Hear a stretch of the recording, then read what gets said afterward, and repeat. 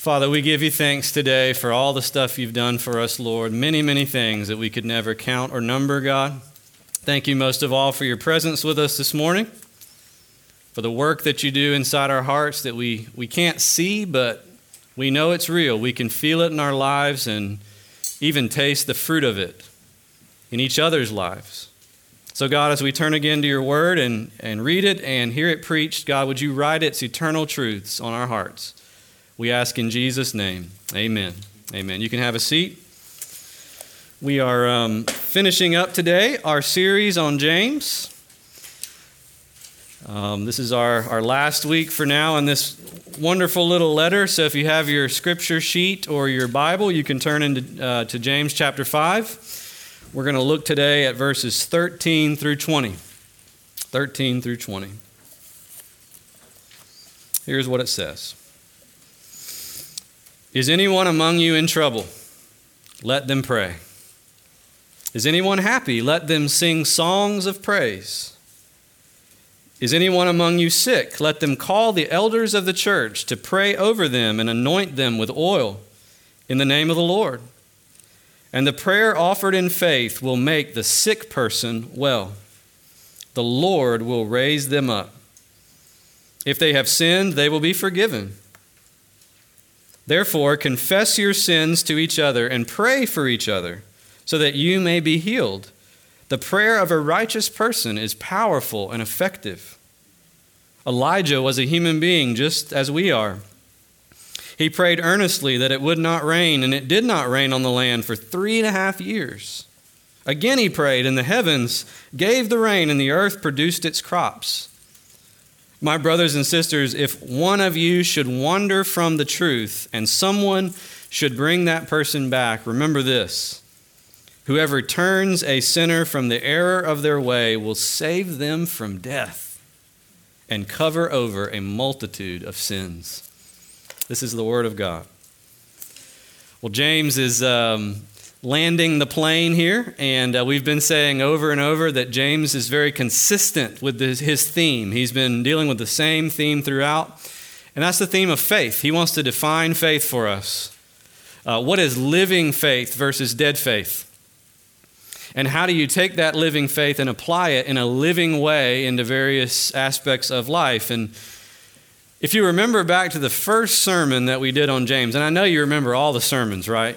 You have a filing cabinet in your mind where you just have them all memorized. Well, in the first sermon, we talked a little bit about James as an individual. James, his story matters because he was actually a brother of Jesus, a literal brother. He had the same mom, and most people thought the same dad, even though we know the story about Jesus and his dad, right?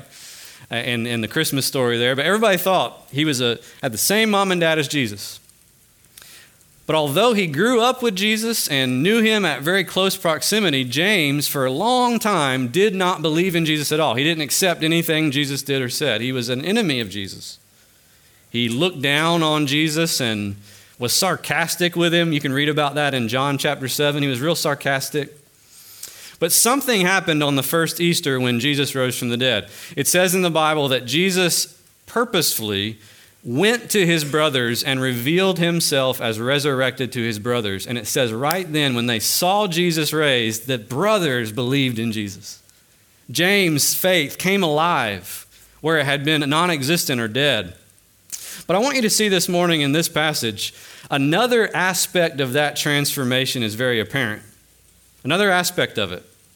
Because James didn't just have a bad view of Jesus when he didn't believe. And the same thing is true of us today if we're not believers. It's not just the fact that we have it wrong about Jesus. That's important. It's also true that we have it wrong about Jesus' followers. We have it wrong about believers. Because in that story in John chapter 7, James has this snarky way of describing those who believed in Jesus. He says to Jesus, "You should go up to Jerusalem so that those disciples of yours might be impressed by the works that you do." You hear the snark in what he says there in John 7? Like, not only do I not believe in you, Jesus, but all those people that do, they're idiots, right? And you need to go to Jerusalem and give them what they want. If you really are who you say you are, go impress those outcasts that are spending all their time following you. And yet notice, look at the passage today that we just read. James doesn't just not dismiss fellow believers. James believes those fellow believers are his family that he cannot live without. And the main point, and this change can happen in our hearts too, the same change that happened in James. The main point he wants to make here is to all of us, to all believers, you have to understand you cannot live your faith out alone. We need each other. We need the church that God has built and that God has designed. We need one another in order to live out our faith. Faith is always lived out in community. And it's not just any community. It's a community of prayer. James speaks a lot about prayer here. And it's also a community of care, prayer and care. Praying together, praying for each other, and deeply caring for each other, in our hearts and in our lives. So if you look at the bulletin, there's an outline there for you. I want to talk you through those three things. The community, prayer, and care. What does it mean to be living together as Christians? What does it mean to be praying together? And what does it mean to be caring together? Do y'all want to hear about it? All right. Even if you don't, you are, because I'm about to say it. So be ready. Living together. Why do we need the church? What's the church designed to do? Well, I want to start with a different question. If you'll look at the passage there starting at verse 13. Did you notice how James describes what a Christian is? Did you notice how he describes what a Christian is, at the basic definition of a Christian? He describes it in the same way in verse 13 twice, in verse 14 another time, and then again in verse 19 he uses the same description. He says there, "Is anyone among you in trouble? Is anyone among you happy?" And then in verse 19, "Is anyone among you wandering away from the truth?" He uses the same phrase 3 different times. Anyone among you. And I want to tell you, that's actually a definition of what a Christian is. A Christian is an anyone. Anyone, right? A Christian is an individual. You say, well, duh, right? Of course. Well, think about it. A Christian is an individual who has personal trust and faith in Jesus to save them. You can't be a Christian just because of the faith of other people around you. You have to have personal faith. You got to personally, from the heart, rest your whole trust in Christ as your Lord and as your Savior to be a Christian. But notice, anyone among you. And the word there, you, in the original language, is the word y'all. It's the plural you all. A Christian is an anyone among y'all. A Christian is an individual who has personal faith in Jesus, and yet that a Christian exists and lives and abides together with other Christians who also have faith in the same Savior and the same Lord.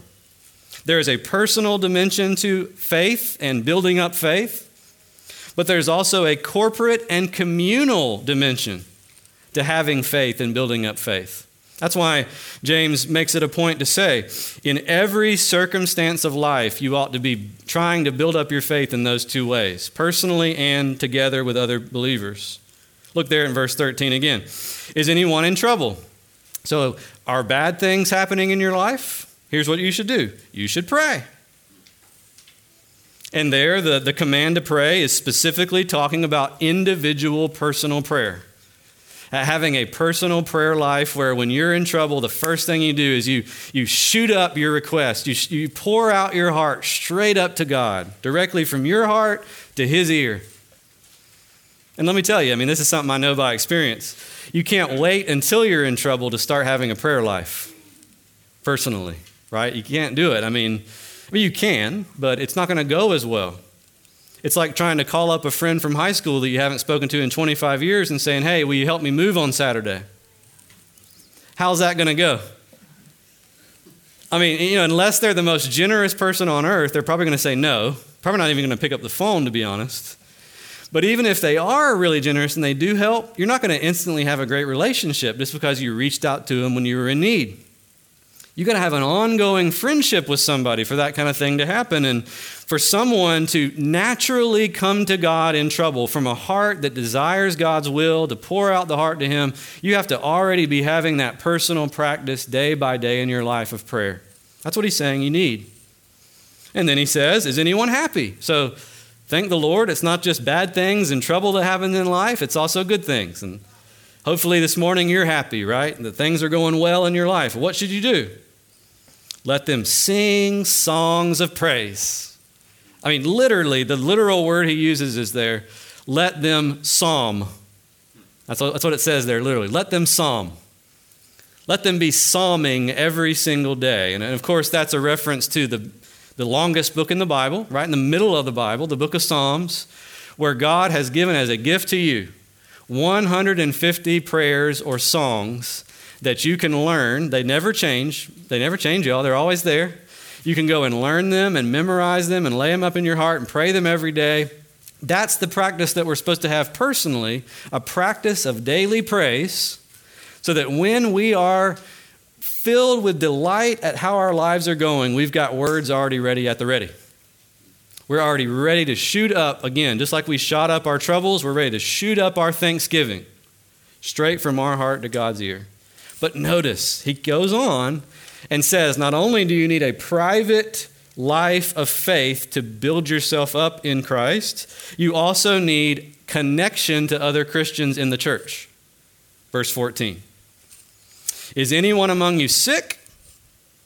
Let them call the elders of the church to pray over them and anoint them with oil in the name of the Lord, and the prayer offered in faith will make the sick person well. Now, we don't have time to answer all the questions that those two verses raise, and I know you're going to have a lot of questions, probably that I'm not going to get to. Come see me after. I want to focus on this one narrow thing. Notice all the stuff he's assuming about the church and your connection to it to tell you to do that. He's assuming, number one, there is such a thing as a church, and it's an actual, literal group of people in a literal place at a literal time, assuming that. He's assuming that you belong to it. He's assuming that that church has leaders that are official leaders, elders he calls them. They have been literally ordained and officially appointed to lead. You know who they are because you're going to call on them. They know who you are because when you call, they answer, right? They know what they're called to do as to carry out their part in the body of Christ, because when they get there, they don't just sit around and, shoot the breeze with you. They begin to pray, to God and even anoint you with oil. Many scholars believe that's a reference to how back in this time, olive oil and various oils were used medicinally. And so part of what you did to all sick people, like in the story of the Good Samaritan, he poured on oil and wine to his wounds. That was a typical way to deal with wounded, sick people. And so what it's saying is the elders, when they show up, they mean business. They're caring for people spiritually, but they're also caring for them physically. They're ministering the love of Christ physically and spiritually as they come. Do you notice all those things he's assuming about the church? He's assuming, catch this is not very popular, but we gotta hear it and we gotta wrestle with it, even if we don't like it. The church is an institution. It's an organization. And actually, we need it to be an institution in our lives. We need it to be an organization that has rules and procedures and leaders and followers and, processes and all that stuff. You might say, well, that's boring. It stifles real faith. Not according to James. Now, it can stifle real faith, and it can make your faith as cold as ice if you only go through those motions without the daily prayer and psalming practice that you're supposed to have from your heart to God privately. It can certainly. But if you try to have only that private life by yourself and don't have the institution and the organization to minister as Jesus has called it to, we are all going to be impoverished. We're all going to have this giant hole in our lives. And I've probably never seen this or felt this more till 2020, when we went 8 months without a Sunday morning service, right? We went probably 5 months without any in-person service. Did y'all feel a hole in your life? I mean, maybe you didn't. And there's probably, we can talk about that, but I know I felt a hole in my life. I felt like, in many ways, like I was lost in the world. And I think a part of that is when Jesus says, on this rock I will build my church and the gates of hell will not prevail against her, he really meant what he said. He meant that the way God intends to build his family is by working through this organism that is also an organization, this family that's also an institution that's in people's lives and people are in its life, growing and mutually encouraging one another together. There's a scene in the book, Lion, Witch, and the Wardrobe. It's also in the movie. This is one of the Chronicles of Narnia by C.S. Lewis. Go read it if you haven't, or watch it. Where the Pevensey children, there's 4 children, 2 boys, 2 girls, and they're brought into this magical world called Narnia by a lion named Aslan. Doesn't that sound really interesting? And the lion at one point has to fight this battle against a white witch who has kind of like a devil figure. She's plunged the whole world of Narnia into darkness, and the lion is going to fight her. And these kids are supposed to help Aslan fight the white witch. And in this one scene, he gives each of the children a different gift to help them for the battle. You know, Peter gets a sword. Lucy gets a little vial of medicine and a horn to blow. Susan gets a bow and arrow, I think, and maybe something else. And I forget what Edmund gets, but they all get a different gift. And these gifts are specifically for use in the battle. Now notice, Aslan does not give only one person all the gifts so that everybody else could just hide behind them, right? He also doesn't give each person all the gifts individually so that they could just kind of strike out on their own and fight their own battle. He gives each one or 2 things so that when they come together and use them, they're actually able to get work done for the lion who's taking over Narnia. That's a picture of the church. Jesus said, I will build my church, my community. I'll call them out of the world, and I'm going to give to each one a gift. I don't have all the gifts. You don't have all the gifts. We all have a gift that when we come together and exercise, we can actually mutually help one another and see the kingdom of Jesus advance in our Narnia here, in our community, where darkness is covering everything. We can beat back that darkness with the gifts that God has entrusted to us. In other words, this is the unpopular thing to admit, but it's something that the Bible teaches from cover to cover. Faith should always be personal, but it can never be private. You understand the difference? It should always be personal. You can't have faith without an individual, private relationship with God between you and God. Everybody needs that. Everybody is offered that through the gospel. But yet, that personal faith can't stay private. It can't stay to yourself. God has given you something to share. God has given other people some things to share with you that you need. There's things that I need that I don't have that y'all have, and vice versa, right? And so think about it this morning. Where are you struggling with faith-building practices? Is it the private side? Maybe your relationship with God is dry and dusty privately. Imagine what it would be like to revive your heart with the Psalms. Imagine what it would be like to set aside time in the morning to pray and really open up that gift that God has given you of access to his throne. Or maybe you're struggling with the corporate or the communal. You don't like church very much, or you aren't extremely connected to the church or loyal to it. Remember, this is the family that God builds. And just like a child, just like children, a child is lost without its family. You and I also would be completely lost without what God is doing in each other's lives. That's the first thing, living together. But also, secondly, praying together. James makes a big deal here about prayer. The community of the church that Jesus is building is a place of prayer. In fact, prayer is the source of the church's power. I don't know if y'all feel that way, that the church has power. Sometimes we don't feel that way because the church looks pitiful, right? Weak and boring and dull sometimes. Sometimes it looks corrupt and twisted, sadly. And yet, what this passage is saying is there is a power in the church's prayers. But James is very careful to let us know that power doesn't come from us, though. Because if it came from us, we would look at the church and think, that's dull, that's boring, that's corrupt, that's evil, that's taking advantage of people, and we would think there can be no power in that place because those people are absolutely messed up. James says, no, yes, those people are messed up. We're messed up. And yet there's still power in our midst because the power comes from the one who hears prayer and the one who promises to deliver answers to the prayers that his people make. That's the point there. Look there starting in verse 15.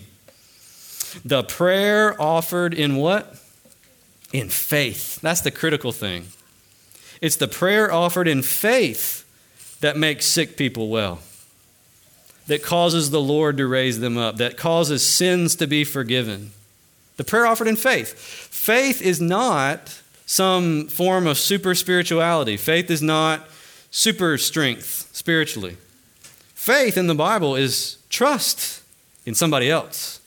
Faith is dependence on the power that's outside of myself. And so the power of prayer in the church is the power of ordinary people like you and me, sinners, weak, flesh, our flesh is breaking apart and decaying year by year. The power in prayer is people like us trusting not ourselves and each other, but ultimately trusting our Father, who says, come to me, bring me your concerns, bring me your needs. That's the reason why James uses Elijah as the example, starting there in verse 17. Now, you can read about Elijah in 1 Kings and 2 Kings in the Old Testament. And if you know about Elijah, you know he did some amazing things, like truly great works. And so when James says, hey, just think about Elijah and go pray. At first, when you hear that, you're like, well, that doesn't really help me because Elijah was awesome and I'm not, right? Elijah called down fire from heaven and it set the mountain on fire. And I've never done that. I never even thought to do that. I'm not like Elijah. And yet, James is actually reminding us of the other side of the ledger with Elijah.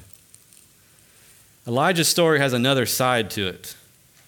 And that's what James is saying. Look, Elijah was a human being, even as we are. And so when you read Elijah's story, guess what happened the day after he called down fire from heaven? He ran for his life with his tail between his legs because Queen Jezebel wanted to kill him. And he hid in the woods. And a few days later, he prayed, God, this is literally his prayer, God, kill me now because I don't want to live anymore. Elijah was a man of weakness. Elijah was a sinner, He was made out of the same stuff we are. He had really deep times of depression in his life. And another time he prays, God, I'm the only one left. No one's on my side. No one's with me. I'm abandoned. And that's the cry of a depressed man. And yet, what does it say? When Elijah prayed, God listened. Even though he was an ordinary weak man, God listened. And the rain stopped for 3.5 years, and then Elijah prayed again, and the rain came down again, and the earth produced its crops once again. In other words, what James is trying to show us is the church may look like an ordinary community. It may look even less than ordinary, subordinary. And yet, there's a power entrusted to the church because the church has uniquely the ear of God. Just like if you're a parent, your kids uniquely have your ear, don't they? Your kids have your ear like nobody else does. You don't answer the phone with your employees or your coworkers like you do with your kids, hopefully, right? You might love them, but it's not the same. Your kids have your ear. We have the ear of God. And so here's a few things to think about when it comes to church prayer. First of all, we should never shy away from praying. We should never think of it as like last on the list as a church. It's actually first on the agenda. The mission of Greater Hope Church, it should be at the very top, pray. Because God has appointed his church and the prayers of his people to guide the destinies of nations, to guide the destinies of individuals. When it says here that the sick will be healed and people's sins will be forgiven, that really happens. People really come to know Jesus personally when people pray for them. God really does heal bodies when people pray. Sometimes he doesn't. That's a great mystery, but we know from Jesus that one day when he comes again, everybody's going to get healed. Right? Every mind is going to get healed. Every emotional heart, every heart is going to get put back together and healed one day. And so in the book of Revelation says that when Jesus comes back to do that, he's going to be responding even then to the prayers his people prayed generations before. And so, number one on the agenda, pray. Don't shy away from it. But secondly, we shouldn't have wrong expectations for prayer. Prayer is not a genie's lamp that we get to rub and get whatever we want, right? It's not that. God answers our prayers the way He wants to. In fact, Jesus Himself had a prayer answered no one time. Y'all remember that? Jesus said, God, Father, take this cup away from me, talking about the cross. Take the cup away. I don't want to do it. And God said, no. Take the cup and drink it. It's the only way. And Jesus says, your will be done and not mine. Now, if Jesus, the Son of God, who was pure and all that, if He had one of His prayers at least answered with no, how many prayers do you think you're going to get answered with no and I'm going to get? Because here's how God works, and it's a good thing. I'm going to tell you, this is good news. It wasn't just Garth Brooks who thought God's greatest gifts are unanswered prayers. It's the Bible that teaches this, and it's serious, like it's really good. Because God answers our prayers based on His knowledge, not mine. That's good news. Because I got some very shady knowledge. God answers prayers based on His loves, not mine, and that's good because I love some bad things and not just good things, right? God answers His prayers based on His vision for the future and not mine. That's good because my vision of the future is so puny and tiny and small and limited, but His is so big and expansive and worldwide, universal. So it's a good thing when God answers some of our prayers with no. It's not a genie's lamp, but y'all, prayer is also not just a personal soothing exercise either. You know, sometimes you'll hear that. You know, I've read these like news articles about studies show that prayer helps people get out of the hospital quicker, helps them, you know, which is true, probably. Studies show it, after all. But often when in those studies, they say, here's the reason why. Because when people pray, they encourage themselves. When they pray, they get their thoughts and mind right. They quit getting discouraged and they want to fight more for their health. And I'm not disputing that. I think that actually does happen when you pray. But if that's all prayer is, let's pack it up right now and go home, right? Because it's not that, you can do that on your own, right? Prayer is not a genie's lamp, but y'all, it is a direct connection to the ear of God who actually does work in the world.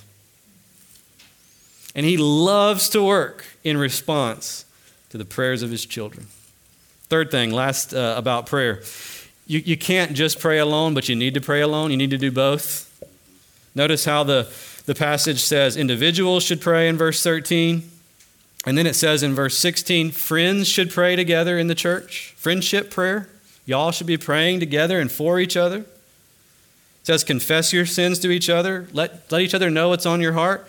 And pray for each other so that you may be healed. Then the leaders of the church ought to pray. The elders, the people who have been set apart to lead, their main job is to pray. My main job is to pray. Prayer should go all throughout the church.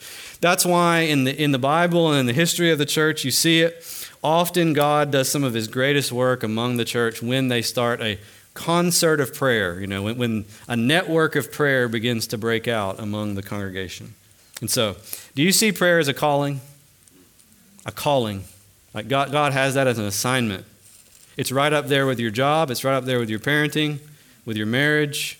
Prayer is like a job. It's more than a job. It's a relationship. It's a privilege. But it's a job that you have to actually work at and you actually have to commit to. You got to clock in and not clock out. Keep clocking in, right? That's prayer. Now, thirdly, and lastly this morning, let's talk about caring together. The church is powerful not just because the church prays together, but the church is supposed to care together. And there in verses 19 to 20, James describes care. And he wants to tell us how hard it is and yet how powerful it is to care for people. Y'all already know about the first one. You know how hard it is to care for people, right? I don't have to talk to you much about that. Is it hard to care for people? Yeah, I mean, people come with burdens. People come with awkwardnesses and difficulties and things like that.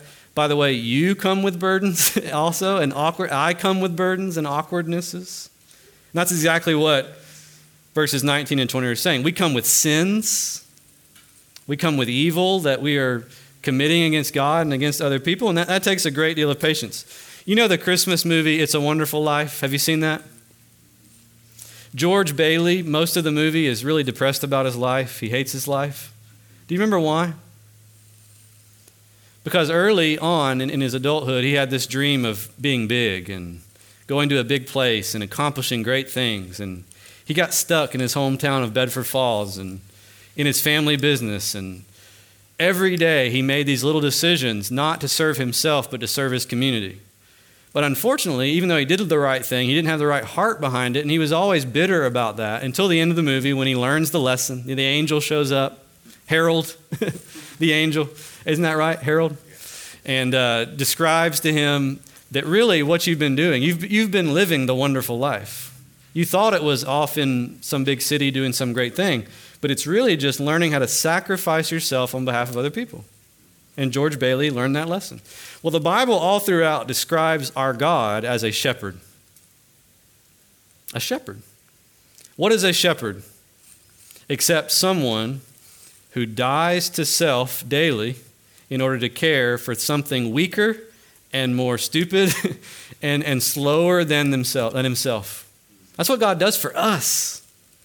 And the Bible also says that because God has shepherded us and because he shepherds us, he is turning his church into a shepherding operation where not just pastors, but everybody in the church is learning how to shepherd one another.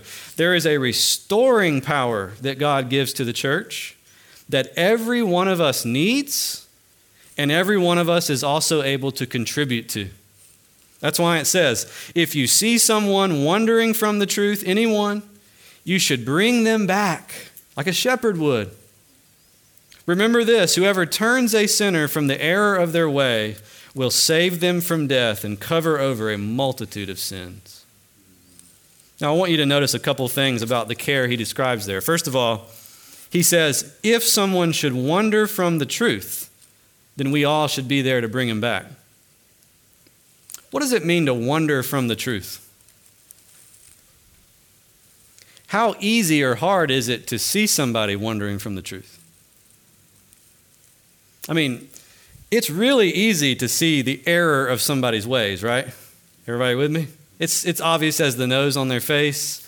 When the wheels start to fall off of somebody's life, we're like, yep, it's bad, and we need to rally around that person and help them, and the church often responds to those kinds of triage, emergency situations.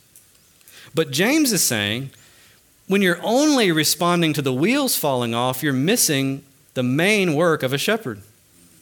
You're missing the main work of the church, which is to actually know people well enough and to be known well enough that even when they begin to wander from the truth in the heart, somebody notices.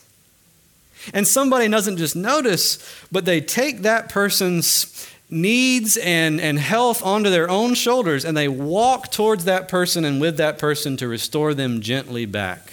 They don't come wagging the finger. Instead, they come throwing the shoulder around, picking the person up, whatever is needed, just because they notice something so subtle as wandering from the truth. Here's the question.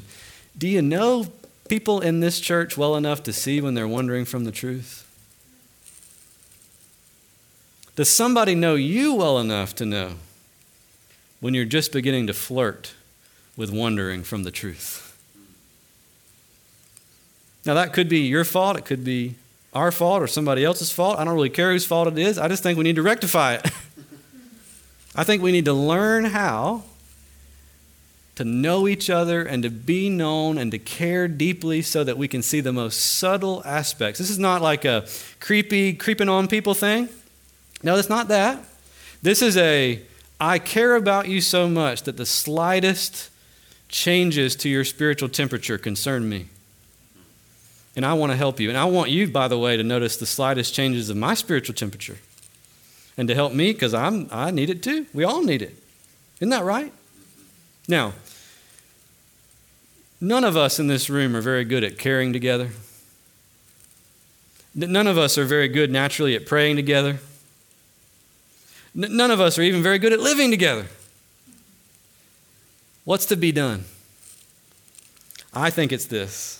James, once again, wants us to remember, and he points this out in verse 20, kind of subtly. He wants us to remember the Good Shepherd with a capital G and a capital S. The church is not fatherless. The church is not saviorless or shepherdless. The church has a head, Jesus, over the top of all of it. And he is ultimately the one who turned us all back from the error of our ways. Isn't that right? Through his cross and resurrection, so that we would come out of death and into life. He covers by his blood the multitude of our sins. He cares for us so amazingly. From the moment he came into this world, he came identifying himself with the most dysfunctional family the world has ever known, the church, you and me. We're the most dysfunctional family on the planet. And yet Jesus said, not, I want to, like we want to do with our family members that are embarrassing, we kind of want to duck and cover and hide. Jesus says, no, count me in. Baptize me in the Jordan so that they can see I'm for them. I'm here to go to the cross for those people, sinners all. I'm coming to save them. Jesus always offered up prayers for us, and he still does. The Bible says he continually prays for us. And as we saw at the beginning of the service, he cares for us, and he does not cringe to reach out and embrace sinners like me, sufferers like me. Instead, that's the very thing he loves to do. What's the solution to our problem? We have got to spend time with the Good Shepherd so that we as a church can become good shepherds. We got to spend time with the great fisher of men who reeled us in so that we can become better fishers of men and women and boys and girls. And what James has been teaching us is living faith pursues that by his grace and in lockstep with him.